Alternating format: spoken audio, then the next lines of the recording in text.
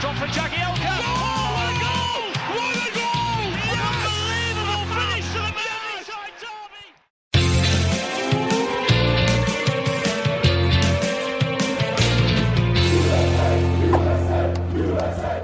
What is up, all you people out there? This is Toffee Blues USA, your source for all things Everton American style. I am Jerry, coming to you recorded from Winston-Salem, North Carolina, and joining me is a familiar face if you're watching, and a familiar voice as you're listening. We've got Jeff Wallner back with us again. Jeff, it's good to talk to you, man. Jerry, it's always a pleasure. Appreciate you having me back. Hey, anytime, any Jeff time, I'm a fan. So for those of you who, if this is your first Jeff experience, welcome. Soak it in. Just saying. All right. And Jeff is part of the Cincinnati Toffees supporter group. He's one of our many. I mean, we just talked to like all the Cincinnati Everton fans, which I'm a big. Yeah. Who knew? Had a Who few knew? on, right? Yeah, It's awesome. So Jeff just popped on. He's going from like one Zoom call to another Zoom call. He's a guy in high demand. So I overbooked myself tonight. I double booked on a Thursday night. Hey, you know what? I mean, if you can't double book on that's a popular time to double book, I think, because everybody thinks that Right. that's covered. Oh, I'm free. Yeah, no problem. Yeah. So what did you have going on before this? If I'm going to be like super nosy. Well, it was Everton-based. it was Everton related, so it's appropriate. Yeah, no, I was fortunate enough to join a call with supporters group leadership from around North America. And we were fortunate enough to be able to speak to Jurgen Menke, who just joined Everton to head up their international strategy to grow Everton support and build the Everton brand worldwide. We also had Scott McLeod on the Zoom call with us as well. And for those that don't know, Scott is the head of Everton fan engagement for the club. So he was kind enough to join the call after midnight his time and hang on until approaching 1 a.m. So we thanked him for that. But a great discussion about Everton's, and I'll say Everton's new kind of approach and strategy to really reach beyond the confines of Goodison Park and of L4, and to expand the club's brand and their support globally with the academies and building the supporters groups and just everything that's attached to that. So a lot of exciting things going on with that. And we were able to kind of pick their brain and learn from them, but they also took a lot of ideas from us as well. So again, that's what's great about our club, right? It's the way our club connects with their fan base worldwide. And that's something that makes us unique. One of many things that makes Everton Football Club unique. But yeah, it was a great conversation, and it was still going when I came over here. So I'll have to. Oh, I didn't mean to cut you short, Jeff. Oh no! I no, equal time, Jerry. Equal time. So did you? I'm always curious about like did you get to ask questions? Did you have any Jeff questions? Oh, it was very. This was a collaboration. It was a collaborative call. Cool. It was a discussion between all parties. We probably had maybe I'd say 20 or 25 supporters groups leaders. Tony Sampson, of course, was on the call, and we had Jurgen as well and Scott. So this was a collaboration. It was very much an open discussion. So yeah, very productive, very interesting, and also very encouraging and exciting as well. Just kind of hearing how committed they are to growing support, particularly here in North America. I guess what I meant was whenever there's a Zoom call with that many people, like personally, I would be a lurker. I know it. I know I would lurk. I would sit there and just be quiet and just go, and just listen to everybody else. Yeah. So I wasn't sure, like based on your personality. I mean, you're a journalist, you know what I mean? And I feel like you would probably have some pretty intriguing questions. I just wasn't sure if you got any, if you were one of those people who likes to lurk, or do you contribute to discussions a lot of times in these? No, I tend to speak up, and I try to be careful because I have a tendency to get a little overly enthusiastic, and I'll kind of talk. I tend to talk over people at times. That's one of those things that it's a pet peeve of mine, but I also do it myself. So I have to be careful of that. So yes, I did. I jumped in, but not ahead of anyone else, but I did jump in a few times. So. It's really hard when we have these Zoom conversations too, though, because it's like the easiest thing in the world to accidentally talk on top of somebody. You know what I mean? Because there's a delay. Almost always there's that delay of information. And I mean, I catch myself doing it like every single show. And I'm like, ha! You know, or I start a sentence and they're continuing like halfway through and everybody's like, Jerry, what are you doing? I'm like, I didn't know. Yeah, that's why it happens. But yeah, so that's, I could totally see Jeff having a lot to contribute for the right reasons, Jeff.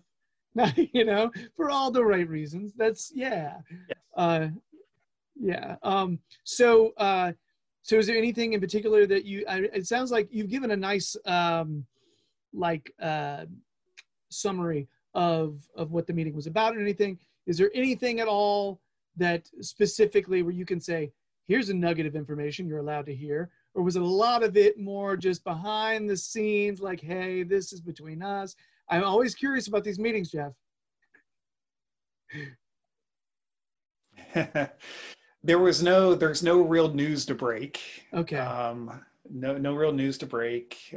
Also nothing that's really it was all kind of big picture, looking ahead, a lot of strategy and a lot of thoughts on just how Everton's kind of approaching this, because this is a rather new initiative to expand globally. I didn't ask this on the call, but I think a big impetus for this is just the reaction the club has seen in Colombia with the signing of James, and I think that was the big wake up call. You know, I think when Tim Howard was with the club, and we could go on and on about that, but when Tim Howard was with the club, I think, you know, Everton missed an opportunity there. But at that time, the philosophy of the club was a lot different. And we love that Everton is a provincial club. I've brought it up many times. It's one of the reasons that I was drawn to Everton, is their connection to the city of Liverpool and the connection to their fans and everything that's entailed with that. But I think the new Everton is kind of stepping outside those borders, and they see the benefit to the club of expanding the academies and expanding the brand and the support and merchandising and everything else that kind of goes with that to create new revenue streams and to grow talent, support, and just everything that you can take advantage of that's out there in the world, because it's a global sport. So you can't confine yourself to, you can't be a club that confine yourself just to your local city or your immediate fan base.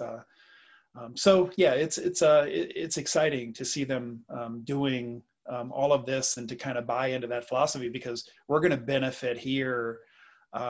We are, and I can tell you this, they've made it very clear that of all the areas of the globe that they're looking at, the United States is on the top of the list. It's the first priority, because they see what the supporters groups have done here already on their own, and I think now the club is ready to tap into that. Awesome. So out of all these plans that are kind of that have been introduced? Which ones are what's the point? What's the part of it where you're like most excited about? You know, is it those soccer schools that are going to be popping up all over, or what part of it do you think like, okay, this is the part that I'm most psyched about? Well, I think I'm excited about one, and this is no big secret at this point, is that the club wants to get back here to play. They want to get back to the United States for a preseason tour. That is a priority for the club. It was in the planning stages before COVID hit. It will be in the planning stages as soon as we come out of this. And they've also made it clear that they want to maintain a presence, and that could be something as simple, as large as a preseason tour of matches and maybe a fan fest that's attached to that, or it could be something as simple as just club officials coming to one of the cities where they have an academy and having the opportunity to engage with supporters that are in that city. So I'm excited about all of it. I'm just excited about the commitment the club has made clear to, and we saw it at Everton Live, that whole event, and the commitment they had to making our ideas a reality during that, and the connection that they want to have with the fans here. And they also made it clear that the Zoom calls are great, and they want to keep doing those because you can't just hop on a plane and come thousands of miles all the time. But they want to do both. They made it clear that it's awesome. Virtual, but it's also face to face. So Everton wants to have a presence here, whatever form that takes. They want to maintain a regular presence here, and that's exciting for anyone who supports Everton here in North America, and all the fans that will soon support Everton here in North America. I mean, I'm trying to figure out how it would hurt. You know what I mean? When you're putting those kinds of efforts in, you can only make the numbers grow. You know, yeah. Correct. This is awesome. This is very cool news. Yeah. Okay. Yeah. All right. So, Jeff, anything else about? Oh, I wanted to mention Jurgen Manka. I want to make sure I say that right. Mm-hmm. Was watching a documentary with my sons the other day about Thierry Henry when he played for New York Red Bulls, playing in the MLS All-Star game. And it's like a short, I feel like it's only an hour long. And I was watching it with my family, and most of it's following Thierry Henry, prepping for this game. And out of nowhere, there's this new Everton presence, Jurgen Manka, right there on the screen in this documentary. Because it was the timing was so absurd. It was right after they had announced it. It was like a day later. I was like, what is this? You know, just the universe poking at me going, hey, see that? Hey. It was great. Yeah. Because he was just talking about the MLS All-Star game. Yeah. I guess I didn't realize that until he mentioned it on the call, that he was employee number 2 for Inter Miami. He was employee number 2. So he's basically sitting there with David Beckham, starting this whole thing from scratch. Wow. Jeez. It's really impressive.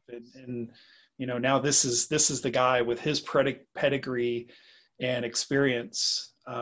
This is the guy who's heading up our international strategy. So that's very encouraging to have him on board. Definitely. Especially, clearly he was working with MLS in some fashion for some time before that, which he's going to know, right? He's going to know a lot about it. Yeah. Very cool. That is exciting. Good stuff. This is very cool. All right. Anything else you want to hit on with that? Or are we going to – oh, man, I don't want to go on to the next thing. We're good. We're gonna go ahead and rip matches. Wait. We have to talk about matches now? Sorry, Jeff. Let me get that out of the way. Oh, it came back. Damn. Boom. All right. So let's pull. It's like pulling off a Band-Aid. Okay, we're gonna go really quick zip, talk about Villa. It'll be done. It's just going to be over, and it'll be okay. All right? So let's do this quickly. If you've been under a rock, I'm sorry. I'm still going to tell you the score. We lost. 2-1 loss. I thought I was being pessimistic in predicting a draw last week. Who knew? That was optimism. Hey.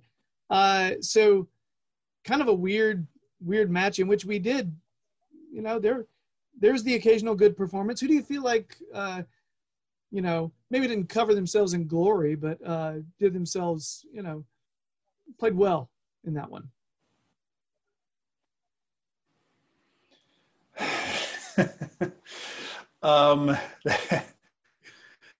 That's difficult because nobody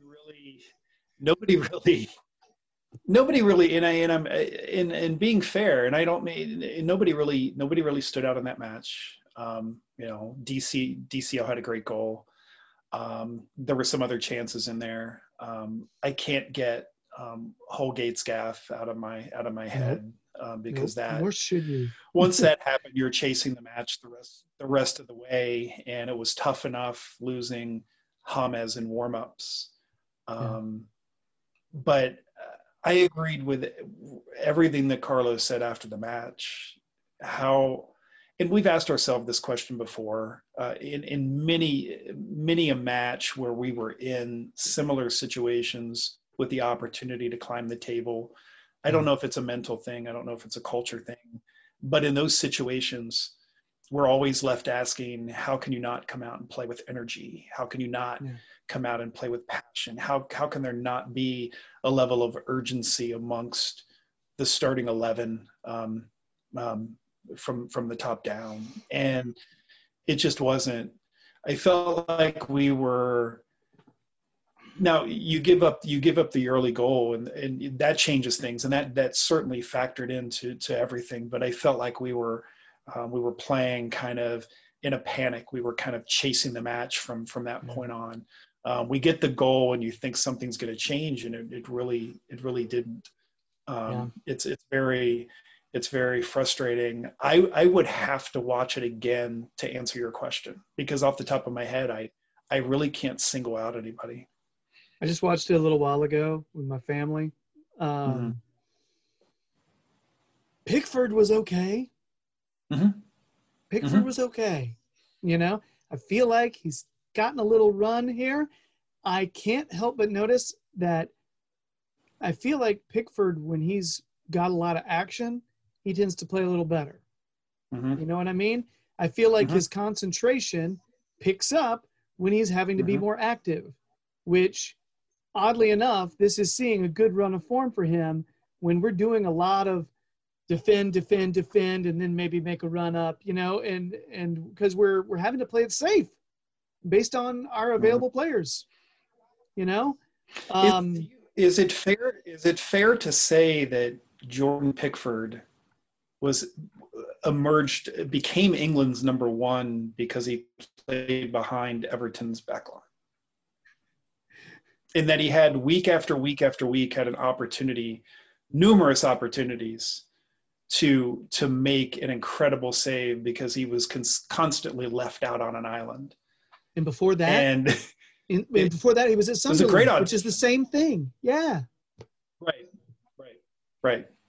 Yeah. Yeah. Right now we're dealing with that delay, and we're both like, is the other person going to talk right now?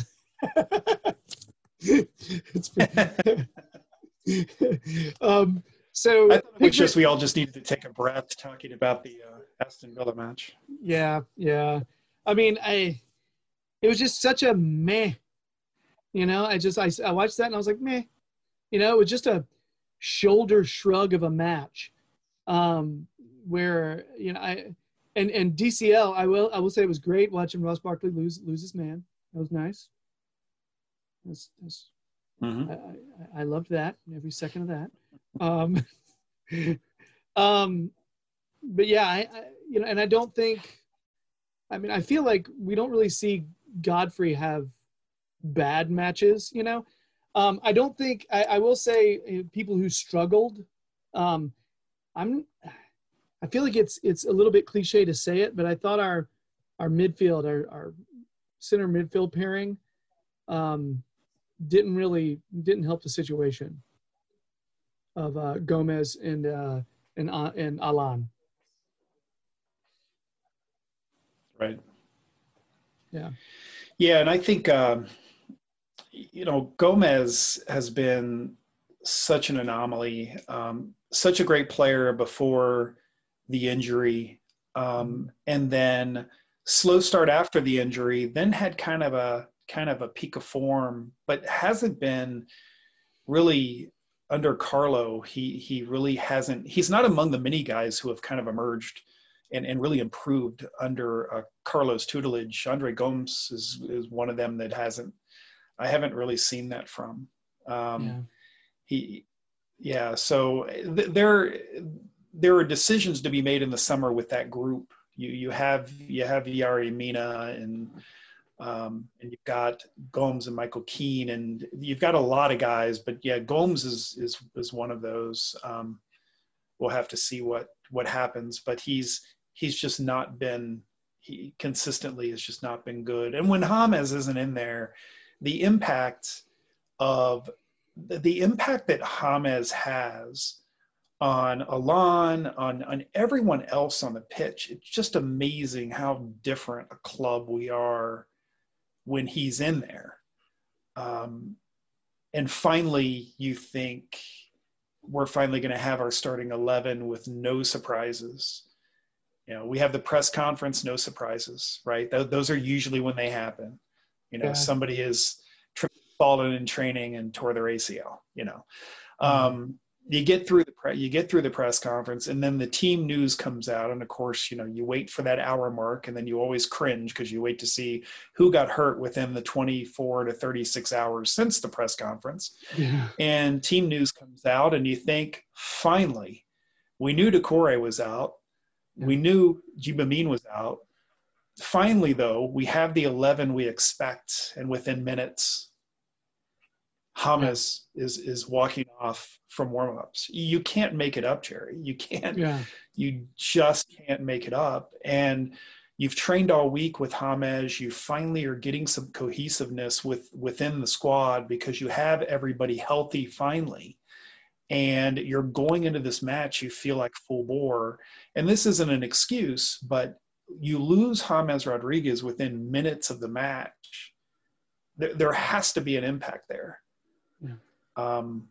Not an excuse, but it's just another instance where if we didn't have bad luck, we'd have none. And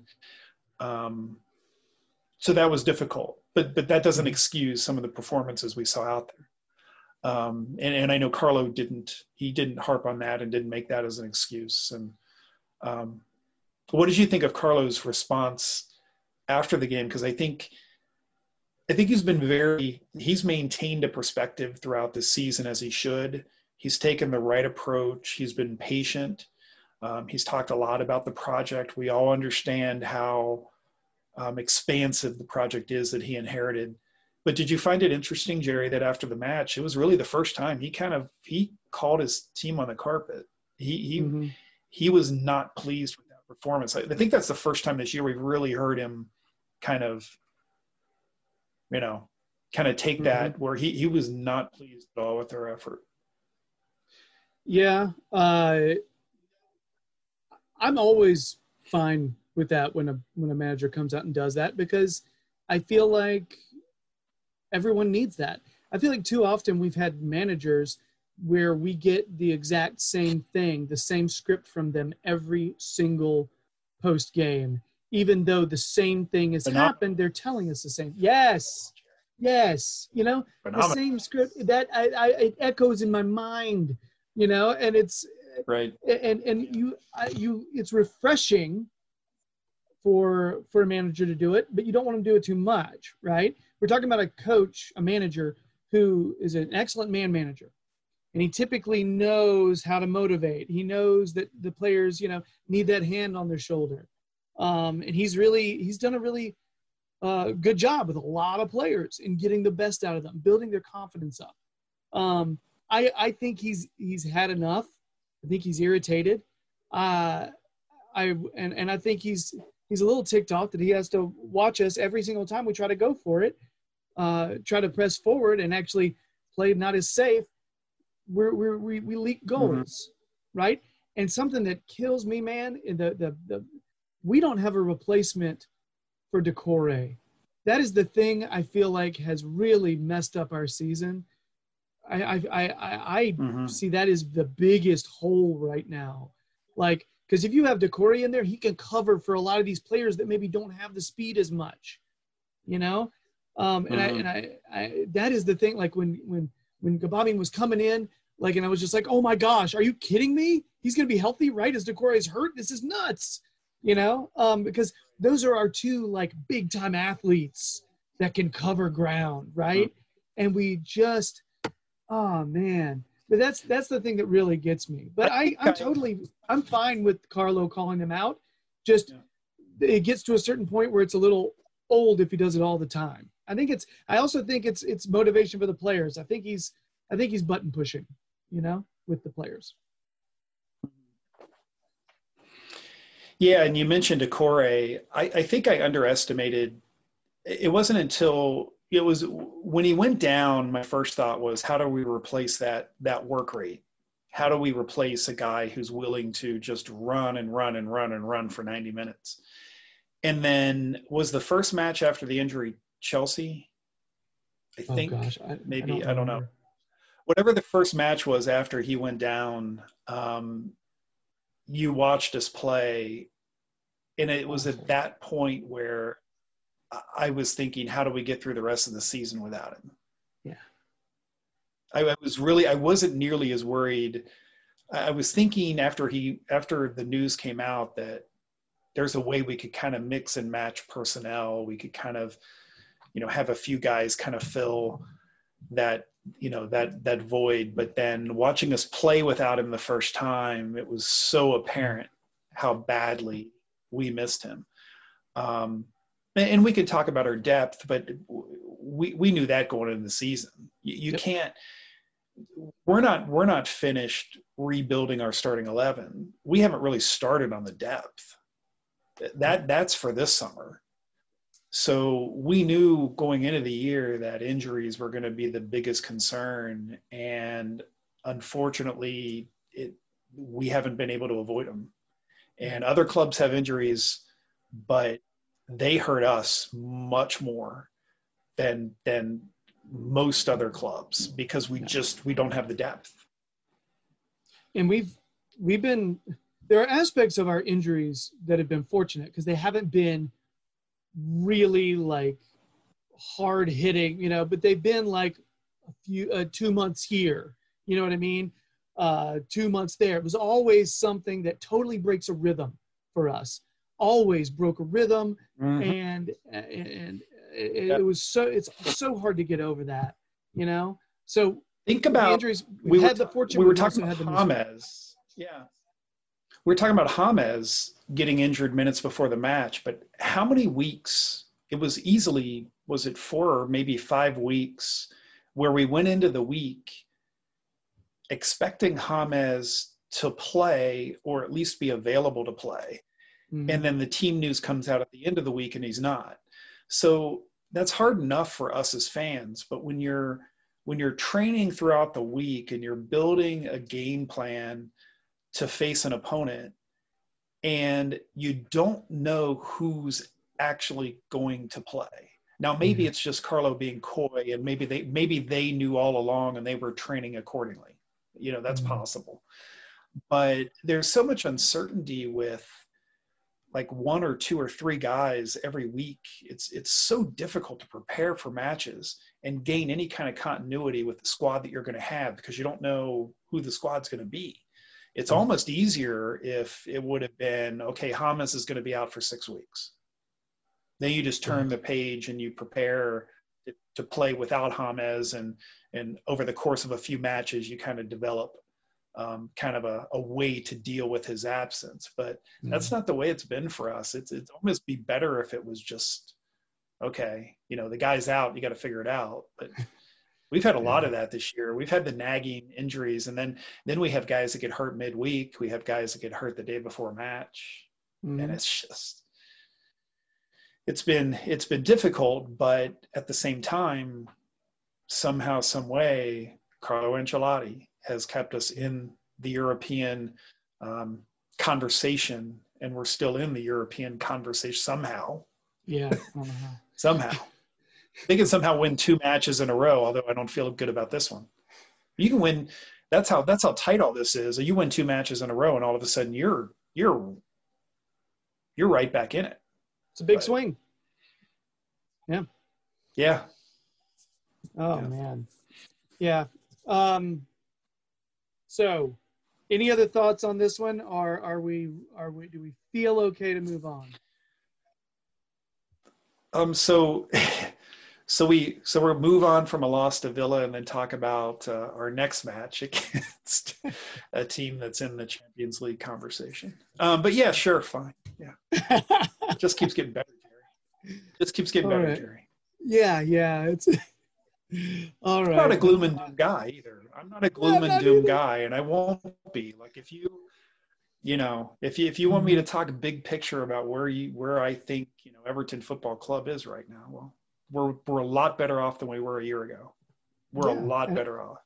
And I agree And with you. there's a lot of reasons for that. Not just our position in the table. There are a lot of reasons for that. We are much better off than we were last year. But Oh yeah. right now, it might But- not feel like it. But right now it's a weird little time when it comes to watching a match. Yeah. It's almost like you watch it and you're like, you know what? I just want to feel okay about myself when this is over. Is that possible? You know what? I want all my. Honestly, you watch these matches at Goodison and you watch us struggle at home, and it's not that we haven't struggled at home at times, even when Goodison is full, but I want Goodison full again, and I think that just would have made such a huge difference in so many of these home matches, and not just the fact that I want all my friends in Liverpool to have their tickets back and to be back in their seats. Yeah. To be back in their wooden seats with no arms because they'd rather not be anywhere else, I want Goodison full again, and I think it would make a huge difference. So we're still in that kind of weird kind of situation where it's a normal season. It's more normal than it was, the end of last year, but it's still not quite yet normal. So looking forward to that. Yeah. Oh yeah, we talked about that last week. Actually, the whole, seems like our away form is strong. There's no opposition fans to deal with, right? And the home team doesn't have they're used to their own fans getting their back, and so I feel like it's affecting a lot of teams' home form and a lot of teams' away form. It's really interesting to start seeing the effect that the supporters have on their teams. Mm-hmm. It's actually, to be honest with you, I think it's really fascinating. I would say it's kind of cool, but I can't apply that to our home form, even though it's interesting information. So, all right. So we're going to move on. So I'll give you a choice. All right. Do you want to do mailbag or do you want to do the West Ham? Do you want to do West Ham away conversation? We can do mailbag. Fire up mailbag. Okay.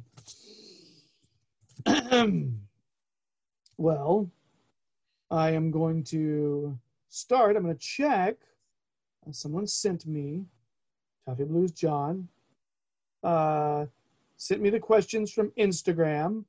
I'll rattle off a couple of these. I don't think we can talk long about them.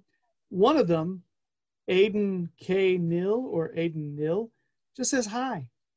Hi. It's not a question. It's just saying hi.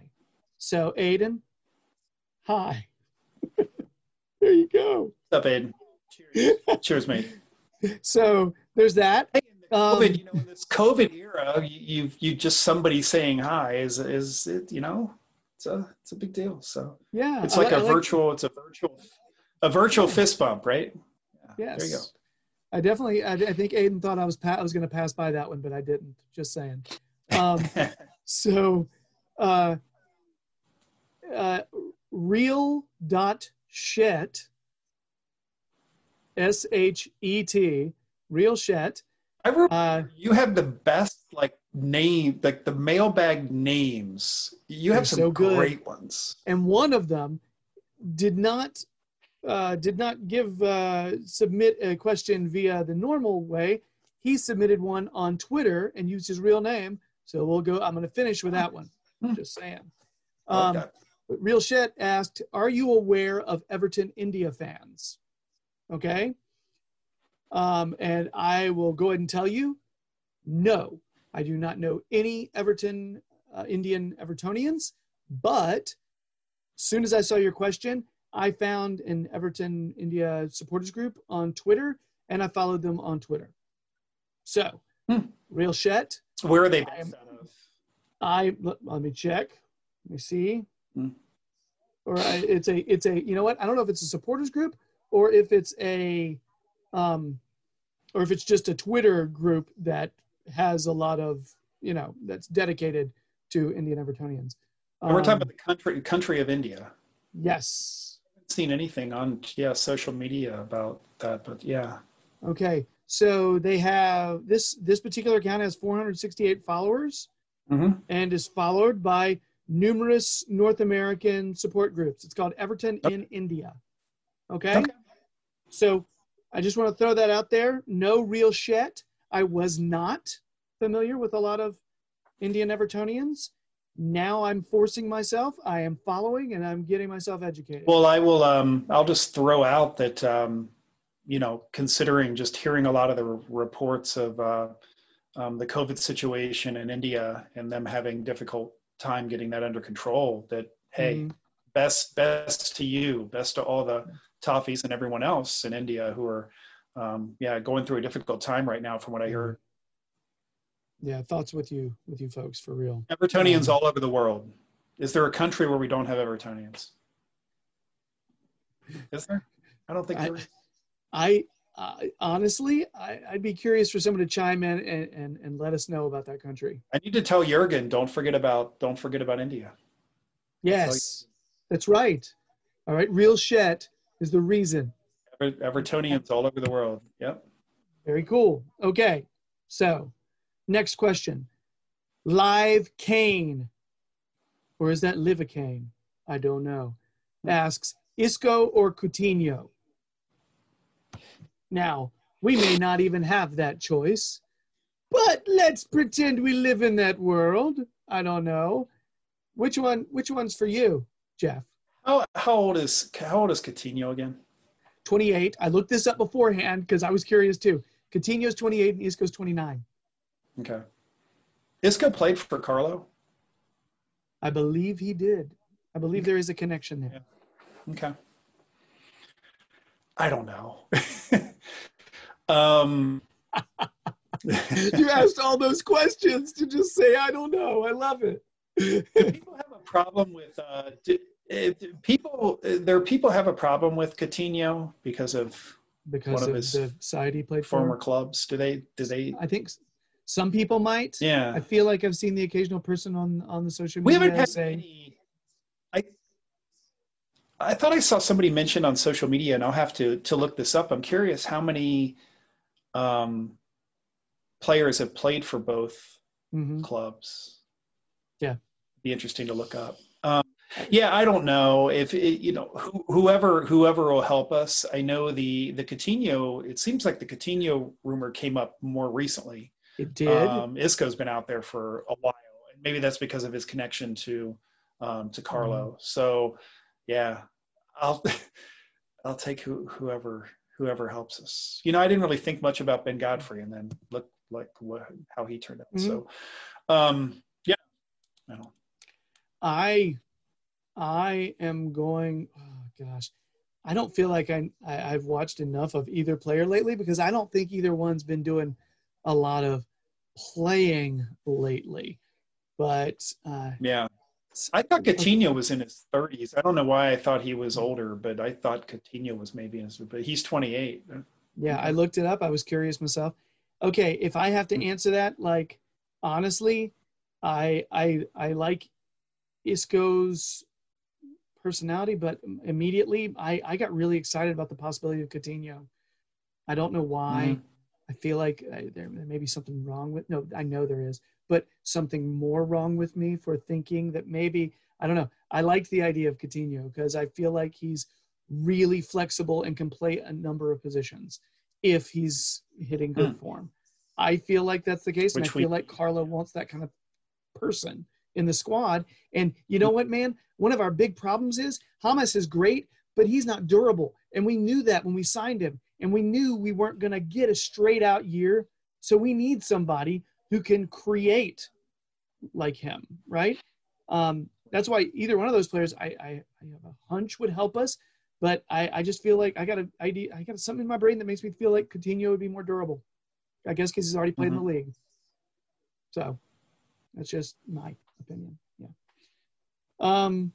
So the last question. I mean, there's some other questions that I don't really know how to answer. Like Luke Downward asks, why didn't Richarlison play Siggy on goal when the score was 1-1? Okay. I don't have an answer to that. I still don't have an answer for, was it Richarlison that didn't play DCL? What match was that? Or was it the other way around? I think it was Richarlison playing DCL. Yeah. I feel like that's what it was. Yeah. Yeah. So, I mean, I get your frustration, Luke _Downward. I'm with you. All I can tell you is Richarlison's a better football player than I am, and he probably has better reasons than I would be able to give you. Yeah. Yeah. Anyway, I wish I could make up a reason like, well, Sigurdsson has been playing pranks on Richarlison in the locker room. So, he like froze his boots in a Jell-O mold. And yeah. So where you say Sigurdsson is playing, he doesn't seem like a guy who would play pranks. And that's what I mean. That's it. It's always the quiet ones, Jeff. Just saying. Yeah. So Luke Downward, there's your manufactured answer. It's because Richarlison is sick of Sigurdsson's foolishness.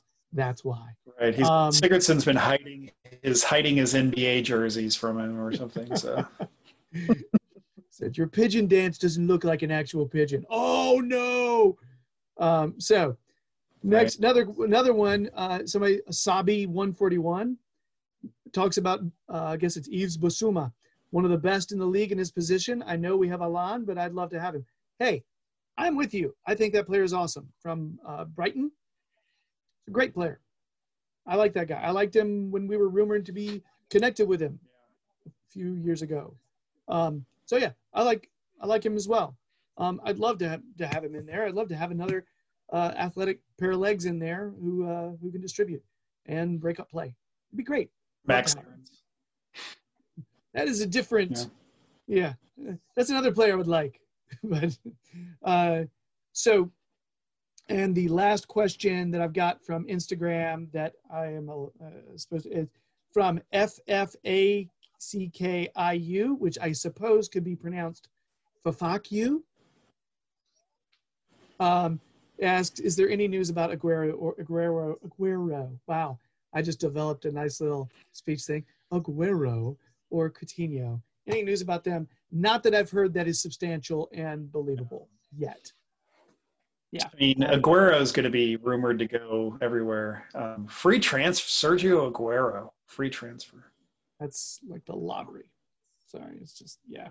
Yeah. I like Aguero a lot. My 8-year-old was just like, do you think we're going to sign him? And I'm like, oh, there's no news, man. I don't know. Everybody's going to want him. But what if we did? I know. I want him too. I get it. Yeah. Yeah. I liked Pep talking about Aguero after the match and after he had that great goal off the volley. And it was like listening to somebody like talk about their son. Like you could just see him, like his eyes, lit up. He was talking about him. And then who had the story just this week? Somebody ran a story, a UK media outlet ran a story about Pep doesn't like respect or value Sergio Aguero anymore. And it's like, what are you talking about? Yeah. Like, what are you talking about? That sounds. Yeah. Like, yeah. Anyway. Yeah. I like him a lot, but I feel like he's going to want to go somewhere where he can get a little more consistent. He's going to want consistent playing time. Right. And I'm not completely sure exactly. I'd be curious how we're going to use him as well. You know what I mean? Like, right. I'm not completely sure. I'm sure we'd figure it out, but I think there are some questions. There are, and I do think Calvert-Lewin is a danger to score every single time we have a corner or a dead ball. He just is. So it's hard to put him on the bench with his pace and also what he does on 50-50s that are coming like goal kicks and everything. He's winning us the first ball often. So he just does a lot for our team. So yeah. On that right before that corner, I commented that we didn't have Yerry Mina, we didn't have Keenan there, and I'm like, I said something like, where are the heads? And DCL goes up and redirects that ball. Fantastic goal.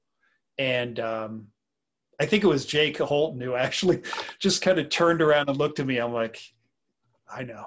He's like, there's the head. Yeah, it was just a tremendous header. Yeah. There's a guy that just has come into his own under Carlo. The DCL. There's a guy that's come into his own under Carlo. I mean, we've seen it coming. Yeah. I had a similar experience to you watching the match today. I was thinking to myself, they showed a close-up of Godfrey on that corner. And I was like, oh, they're showing the close-up of Godfrey because we don't have any big center back in there who's going to attack the header and get us a goal like this. Because no Keane, no Mina. I thought the same thing. And then who knew Ross Barkley forgot he was part of a football match. And, DCL was able to get up there and put it, and their keeper was really low. So, we were lucky they had some slips, but it was still a really well-timed header. It was very nice. Cool. All right. So next question. This is from Bowsy Toffee Tits, who did not go with it. That's the question one. From them on another show, didn't? Okay. All right. That's the one I was telling you about, man. So he's been submitting via Twitter lately, under the name Aaron Free. Aaron, thanks again. You're submitting awesome, thoughtful questions every single. It's almost every week now. So awesome stuff. So Aaron Free, aka Bowsy Toffee Tits, gives us 2 tweets worth of question.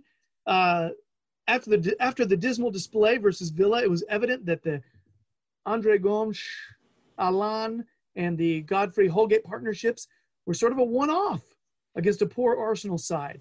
Do you think Keane and Mina should return and Godfrey move to the right for the next match? Interesting question. Also, should we do Davies ahead of Gomes? Gomes? All right. Alan was exposed far too often. He's very aggressive, which leaves a gap between midfield and defense. Do you agree that a transfer focus should be on a proper holding midfielder as well as the need for speed on the wings? And then he has a follow-up question to that, and we'll get there for that. I'm holding that one. All right, so the questions are, number 1, do you think Keane and Mina should return with Godfrey on the right for the next match? Yes, I do. Okay. I got to tell you, I like it. I wouldn't be completely opposed to Seamus Coleman over there, but I like the idea of Godfrey being in. Godfrey has to be in. He's good energy. Good energy. So, also, Tom Davies ahead of Andre Gomes? Yes. I agree too. Bowsy Toffee Tits, Aaron Free, you are on a roll. We really not a lot of disagreement here. Next, do you agree that a transfer focus should be on a proper holding midfielder as well as need for speed on the wing? Absolutely. Yes.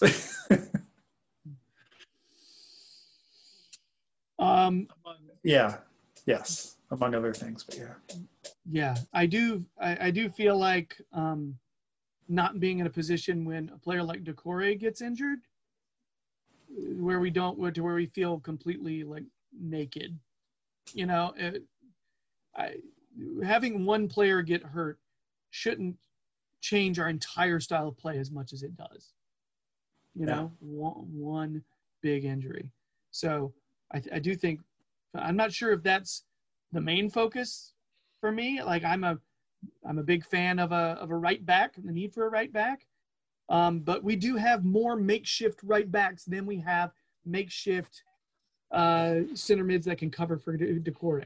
You know what I mean? And if you're talking about more of a midfielder like Alon, I feel like Tom Davies is a similar type of player as Alon. You know, so you almost have, and I don't know if they're like for like necessarily, but they're more similar than Decore is to anyone else.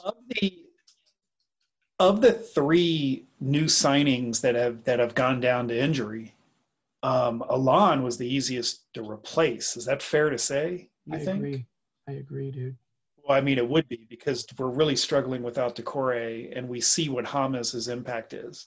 Yeah. And that's nothing taking away. That's not taking away anything from Alon. I just think we have Tom Davies, and we have ways to kind of cover Alon. We don't have a replacement for what Decore brings, and we don't have a replacement for what James brings. Very true. I'm in agreement with that. What about some speed on the wings? We need speed. We need speed everywhere. We're such a stagnant club, and part of that is just appearing to be kind of unsure of ourselves with the ball. We don't seem to be comfortable with the different combinations of players that we've had. But man, we just move at a molasses pace. We don't pass the ball decisively and quick. We're always taking that extra touch to kind of consider what we're doing. We're not anticipating our next move before we get the ball. We just aren't a quick, decisive club. I watch us play and I'm always like, go, like move, pass the ball, move. You know, they do it in training. You know, in training, it's probably like boom, boom, boom, boom, boom. And they get into a game and they get the ball at their feet and they take an extra touch, and we need speed. We need speed and decisiveness. I want to watch us be dynamic and fast. So yeah, it's just speed. And that's not just running speed, just speed with the ball, speed with our decisions. We just need to become a faster club. I think that's a major issue for us. Yeah. I put that speed in like several categories, the way you're describing it. You know, I look at speed on the wings, but without a little more speed in the middle. Every single time we go forward, we're going to get exposed on the way back. Right? So we need that Decore type player to make sure we don't get exposed when we use that speed going forward. Also, we need players that have the speed of thought. Okay? Because that's another part of this. Somebody who's going to be, when the ball's coming to them, they are immediately, they have ideas about where in the world they're going to go. If there's you're right. We're deciding what we're going to do after we get the ball far too often. Yeah. And which is exactly what Holgate did in that instance. He gets the ball. He had decided what he was going to do, and in a split second, he changes his mind. He starts to take a touch forward. He changes his mind. Then he turns the wrong way, and he gets himself in a horrible position, gives the ball away, and it leads to an easy goal. Yeah. Just because of that decision making, that anticipation with the ball, and it led to a goal and completely changed that match. Not that a point would have done us any good, but still, I think it's a totally different match if you don't give up that early goal. It's a totally different, that mistake kind of set. It was tough enough not having James in there, but when Holgate makes that mistake, and yeah. And I heard some Our people. manager is Carlo Ancelotti. This has got to be. This is not what Carlo Ancelotti is teaching his players in training. So. And I heard some people kind of arguing about saying that Holgate didn't have a lot of options. I got to be honest. I watched that replay of that goal, and I saw Andre Gomes was checking, and he did have an opening to be able to feed it to him if he wanted to. Okay? It was available. Right. There was a window. No one was covering that lane completely. Right. If he would have made that decision before he gets the ball, it's yeah. Yeah. Or just turn the right, turn the right way. I think he turns it. I'd have to watch it again. But if he turned the other way, I don't think he gets himself in that position. But he turned toward the defender, and the defender just, Yeah. Yeah. Okay. So basically, Fauzi Toffee Tits, Aaron Free. Aaron, good questions. You sound like a big bag of right tonight. Okay? Congratulations. Pretty much we're all in. Send us all the questions you got. We're probably going to agree with whatever you got. just sound pretty rational to us. Last question from Aaron, by the way. Speaking of wings, boneless or bone-in? I'm not a big wings person, but when I am, boneless. I'm a bone-in. Somebody in Buffalo just threw something at their computer. It's okay. I'll cover it. We're covering the whole nation here. You say boneless, I said bone-in. Everyone's covered. It's cool. Yeah.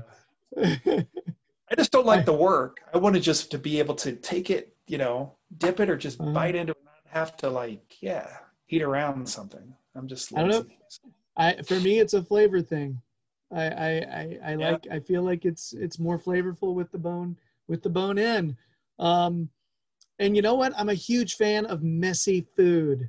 And just all over, just the whole face, hands, I just let it happen, and I'm an absolute embarrassment. But I like it.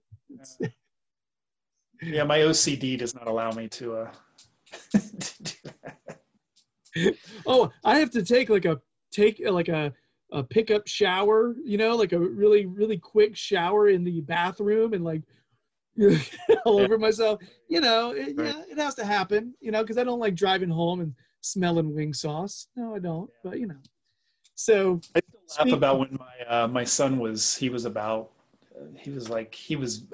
basically a baby, but he was eating real food at that point, and we fed him manwich, and he had manwich all over his, and then he had it all over his hands, and then he went and put it in his hair, and he was covered. And I thought, you know what? The only thing I can do is I almost took him out in the yard and just hosed him. This is the only way I can get this kid done. There's a very good reason why we everybody else calls manwich what they call it. For those of you in England, I don't know if in England you have this, but manwich, we call them sloppy joes. And basically, if you've ever seen the Adam Sandler lunch lady land, from Saturday Night Live, sloppy joe is in that. Maybe you'll get an idea about it. So yeah. All right. Yeah, we're big manwich people over here as well. So last question. This actually comes from Toffee Blues John. I have no idea why he wanted to know this, but it could be because it's late night over there in England from when he was sending me questions. But he said, okay, guys, it's midnight and you can have any snack you want. What are you having? That's not liquid in alcohol form, huh? Yeah, that is. Yeah, that's true. Any snack. I'm a big leftover pizza guy. If there's leftover, and I think that's the sports writer in me, because I was so used to for years coming home late at night, and whatever was left over from the family dinner. Mm-hmm. So my favorite nights were when a Friday night or Saturday night where they ordered pizza, because I knew when I came home there would be cold pizza in the refrigerator, and my favorite thing to do was to grab a beer and some cold pizza out of the refrigerator. So that was definitely my favorite late night snack. Jeff, I am absolutely not copying you here, so I'll tell my story first. Used to go downtown Winston-Salem and, have the drinks with my friends. And right there in the heart of downtown Winston-Salem, or near one of the bars I used to frequent, was a place called Burke Street Pizza, which is one of the better pizza joints in Winston-Salem. So just spent a night having drinks, and then right before you go home, grab like a huge slice, get one or two, cram them down, then you go home. You can have a couple more beers and then go to bed. so that's because because here's the thing, man. If I'm up at midnight nowadays, I am drinking. It's really the only way I'm up at midnight anymore. I'm not right. I don't stay up that late anymore. I just don't. I'm too old. I cannot. So if I'm up that late, I've been hanging out with my friends and I need sustenance. So it's not like Doritos or anything, or give me a big old slice of pizza that I can fold over. Yes. Good stuff. Yes. All right. Who knew we'd give almost the same answer? All right. So I've been delaying this, putting this off long enough. Match preview away at West Ham. It has a very familiar face in there on their sideline. Let's just get this over with. Current form, 5th place in the Premier League. They're 17-7-10 with 58 points. Previous 3, they recently beat Burnley 2-1, lost to Chelsea 1-0, lost to Newcastle 3-2. That's their 3 back. Possible starters, you could see Fabianski starting in goal, Koval on the right, Dawson and Jupp in the middle, and Cresswell on the left. And then this Soucek guy is kind of a badass. He'll probably be starting in the middle with Lanzini, and then Fornal on the right, Lingard in the middle, Benrahma on the left, and Antonio up top. What have you gotten to watch West Ham play that much, man? I have only watched them in kind of bits and pieces. I haven't watched a full match this year. Obviously, I've read a lot about particularly what Lingard has been doing this season. David Moyes was my first Everton manager, so technically mine too. So I'm with you on that. Yeah. I mean, affection for David Moyes. I really don't like West Ham. I have to be honest about that.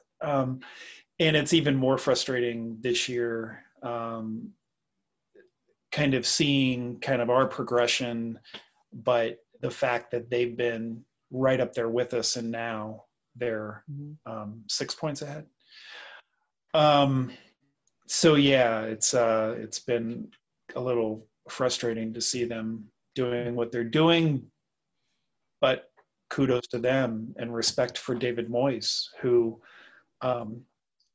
accomplished what he has with that club. But they're not without talent. Do they have any injuries? Have they had any injuries really? I mean, I'm trying to think of. It seems like of their key players, they've been relatively clean in terms of injury. But Cresswell. I mean, we know these guys well, and they've given us fits. So Carlo's expecting we're all expecting some sort of a response after last week, but it all depends on how is James. I'm guessing everyone else is in good shape, but how is James Rodriguez, and will he be available for this match? And will we see a response from some of the other players? The difficult thing is our opportunities probably have already been missed. Palace, the draw there, the loss last week. So a draw doesn't really do us any good, and that's really all I optimistically see us maybe getting out of this match. But you never know. But it's going to be difficult. It's a bad time to play them. But then again, we've had our opportunities to play teams that are behind us in the table, and we haven't taken advantage of them. So eventually your luck runs out in the fixture list, and now we're playing a team that's above us and a team that's been playing really well. So it's going to be very difficult. But yeah, we'll see what kind of response. I think I'm more interested in the response that I see from the club, and then we'll deal with what result we get. But I want to see a response from the club this week, because that'll say a lot about the impact that Carlo is having on them. The fact that he was displeased last week, and we'll see how they respond. Yeah. I think starters, we could see, Pickford returning in goal. We mentioned earlier in the show, Godfrey, Keane, Mina, Luka Dean on that back line, Alan and Davies just in front of them. And then you're probably going to see either Hummus or Iwobi. That's probably going to be one or the other. Sigurdsson, Richarlison, DCL. It's usually not that simple. Carlo usually throws several wrenches in the gears just to mess with us.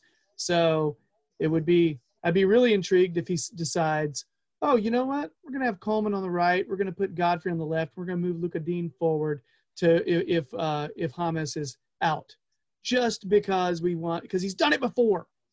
You know what I mean? I don't think that'll happen, but it is the kind of weird thing that it is the weird like curveball that he'll throw sometimes. Are we seeing Tom Davies? I think we're seeing Tom Davies, aren't we? Yeah, I think so. I mean, I think he starts. So, and I think if he doesn't start, that's maybe telling us a little bit of something about what Carlo thinks of his form right now. So right. So yeah. Jeff, what's your prediction? And then I'll go into mine.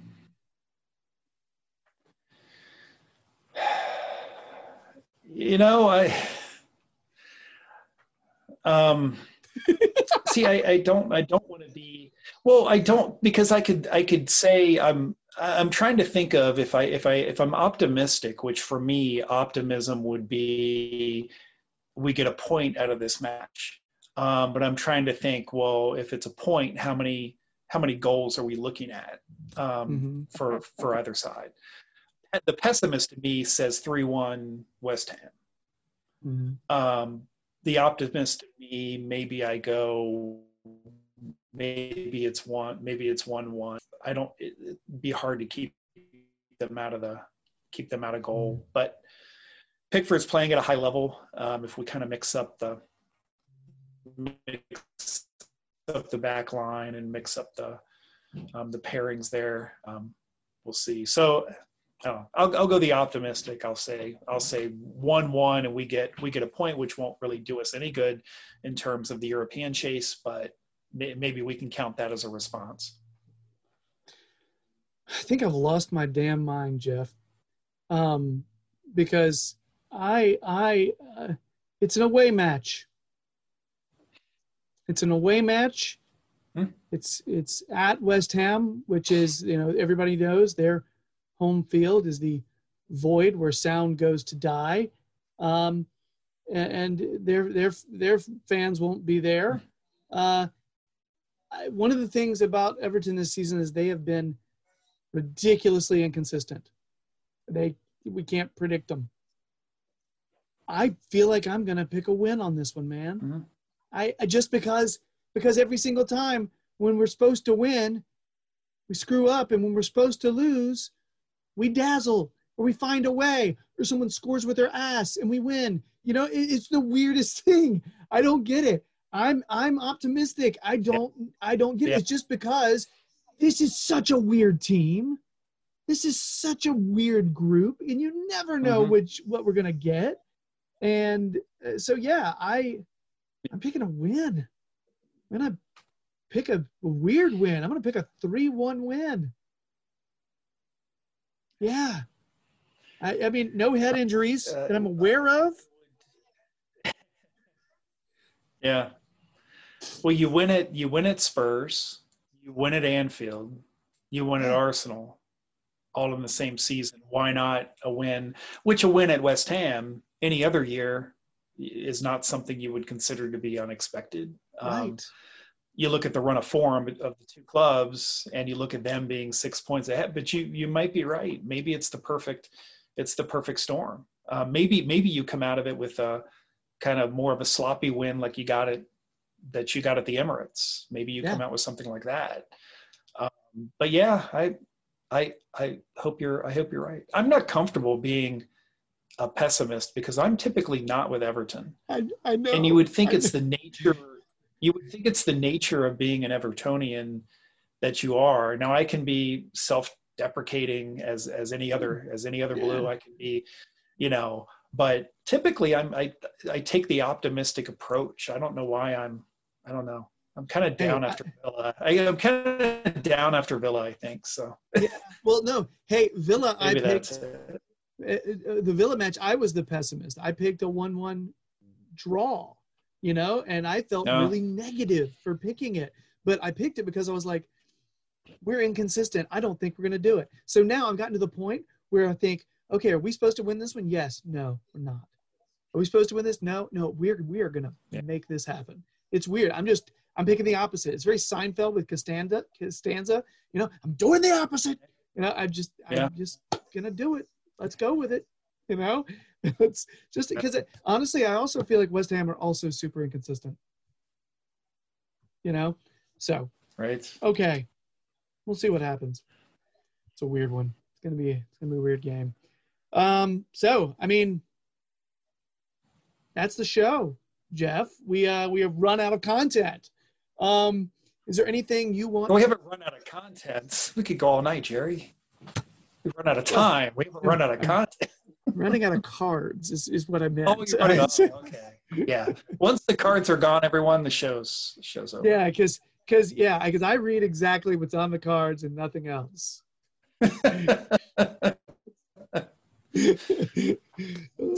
Prompter is turned off. Jerry's like, I'm out. I'm Jerry Gibson. The question mark at the end, like Anchorman. Signing off. So is there anything you feel that you need to plug at the end? You want to make sure we mention everybody? No, I don't. I'm trying to think. No. Just excited for fans to get back to Goodison Park. I'm excited.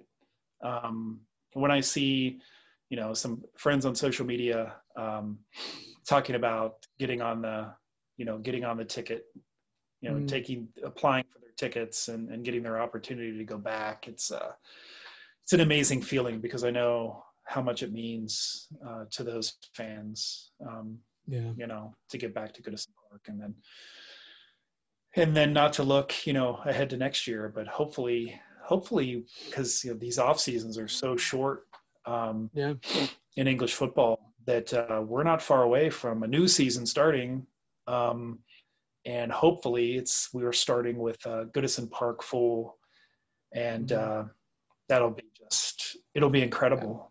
It'll be nice when you get that first few thousand in, and we did for one match we had maybe 2,000 in, and that was great to see. But hopefully in August we see 40,000 back at Goodison, and the old lady is roaring again, and it's a fortress again, and that'll be great. So there's so much to look forward to. I mean, we talk about gloom and doom, but there's so much. This is such a great time to be an Evertonian. It really is. I mean, we're kind of limping to the finish line in this season. And that's kind of, there's my metaphor. Hey, but at the same time, I'm happy with the club right now. I am.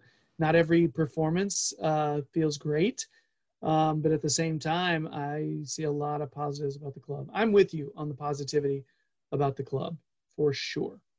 Complete agreement on that. And it's all the way around.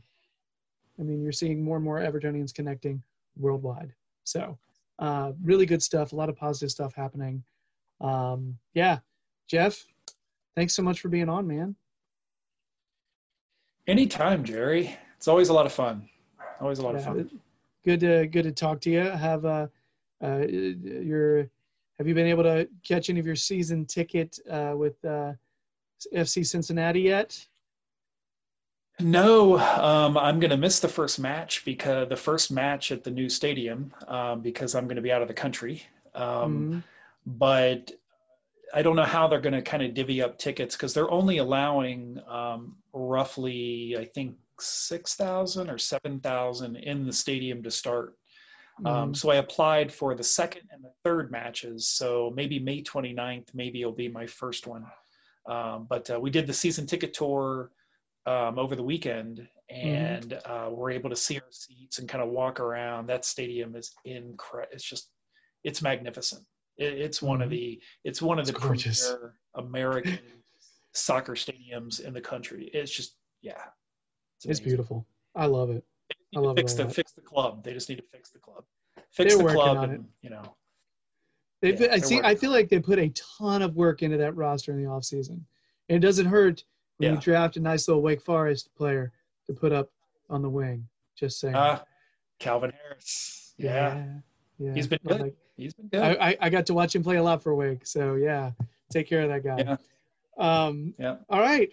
Well, very cool. Well, I'm going to go through my ending spiel here. If you're digging what you're seeing, please subscribe to the Toffee Blues podcast and the Toffee Blues YouTube channel. We'd really appreciate it. If you and also please follow the Toffee Blues on Twitter, Instagram, and Facebook. Heck, they probably have a TikTok now. Why not? I signed up for it. I feel like there's an age requirement on TikTok, and you're not allowed in after a certain time. So like most of the videos, it's probably good. I shouldn't be there. It's just one of those things. Like you've accidentally wandered into the women's room. I have no business there. Just saying. Anyway, but there's probably a TikTok, so get on that. Why not? Check out the Toffee Blues website. There's some really cool content by some awesome Evertonians that I know and used to talk to when I was doing content with them on the other show, the Toffee Blues show, and when it wasn't at USA. They're cool guys. Check out what they've got, what they're saying. They know lots. And that's it. I got nothing else. I'm out. My card, I've read everything. So, Jeff, thanks so much. It's good to see you. Please take care of yourself. Anytime. Yeah, it's good to be on. Okay, before you leave, where are you going? Oh, we're going to Punta Cana a week from tomorrow. Dominican Republic. Holy crap. All-inclusive resort for just a long weekend, but yeah. Can't wait. Have a daggone blast. That's going to be great. So much with the envy right now. Very cool. Enjoy yourself, buddy. Everybody be thinking of Jeff as he struggles on his wonderful vacation. Everybody else out there, let's get the Blues. We need a win. Let's do this. Everybody take care of yourself. 3 points. Much love. And I got nothing else. No more cards. Bye. Up the Toffees.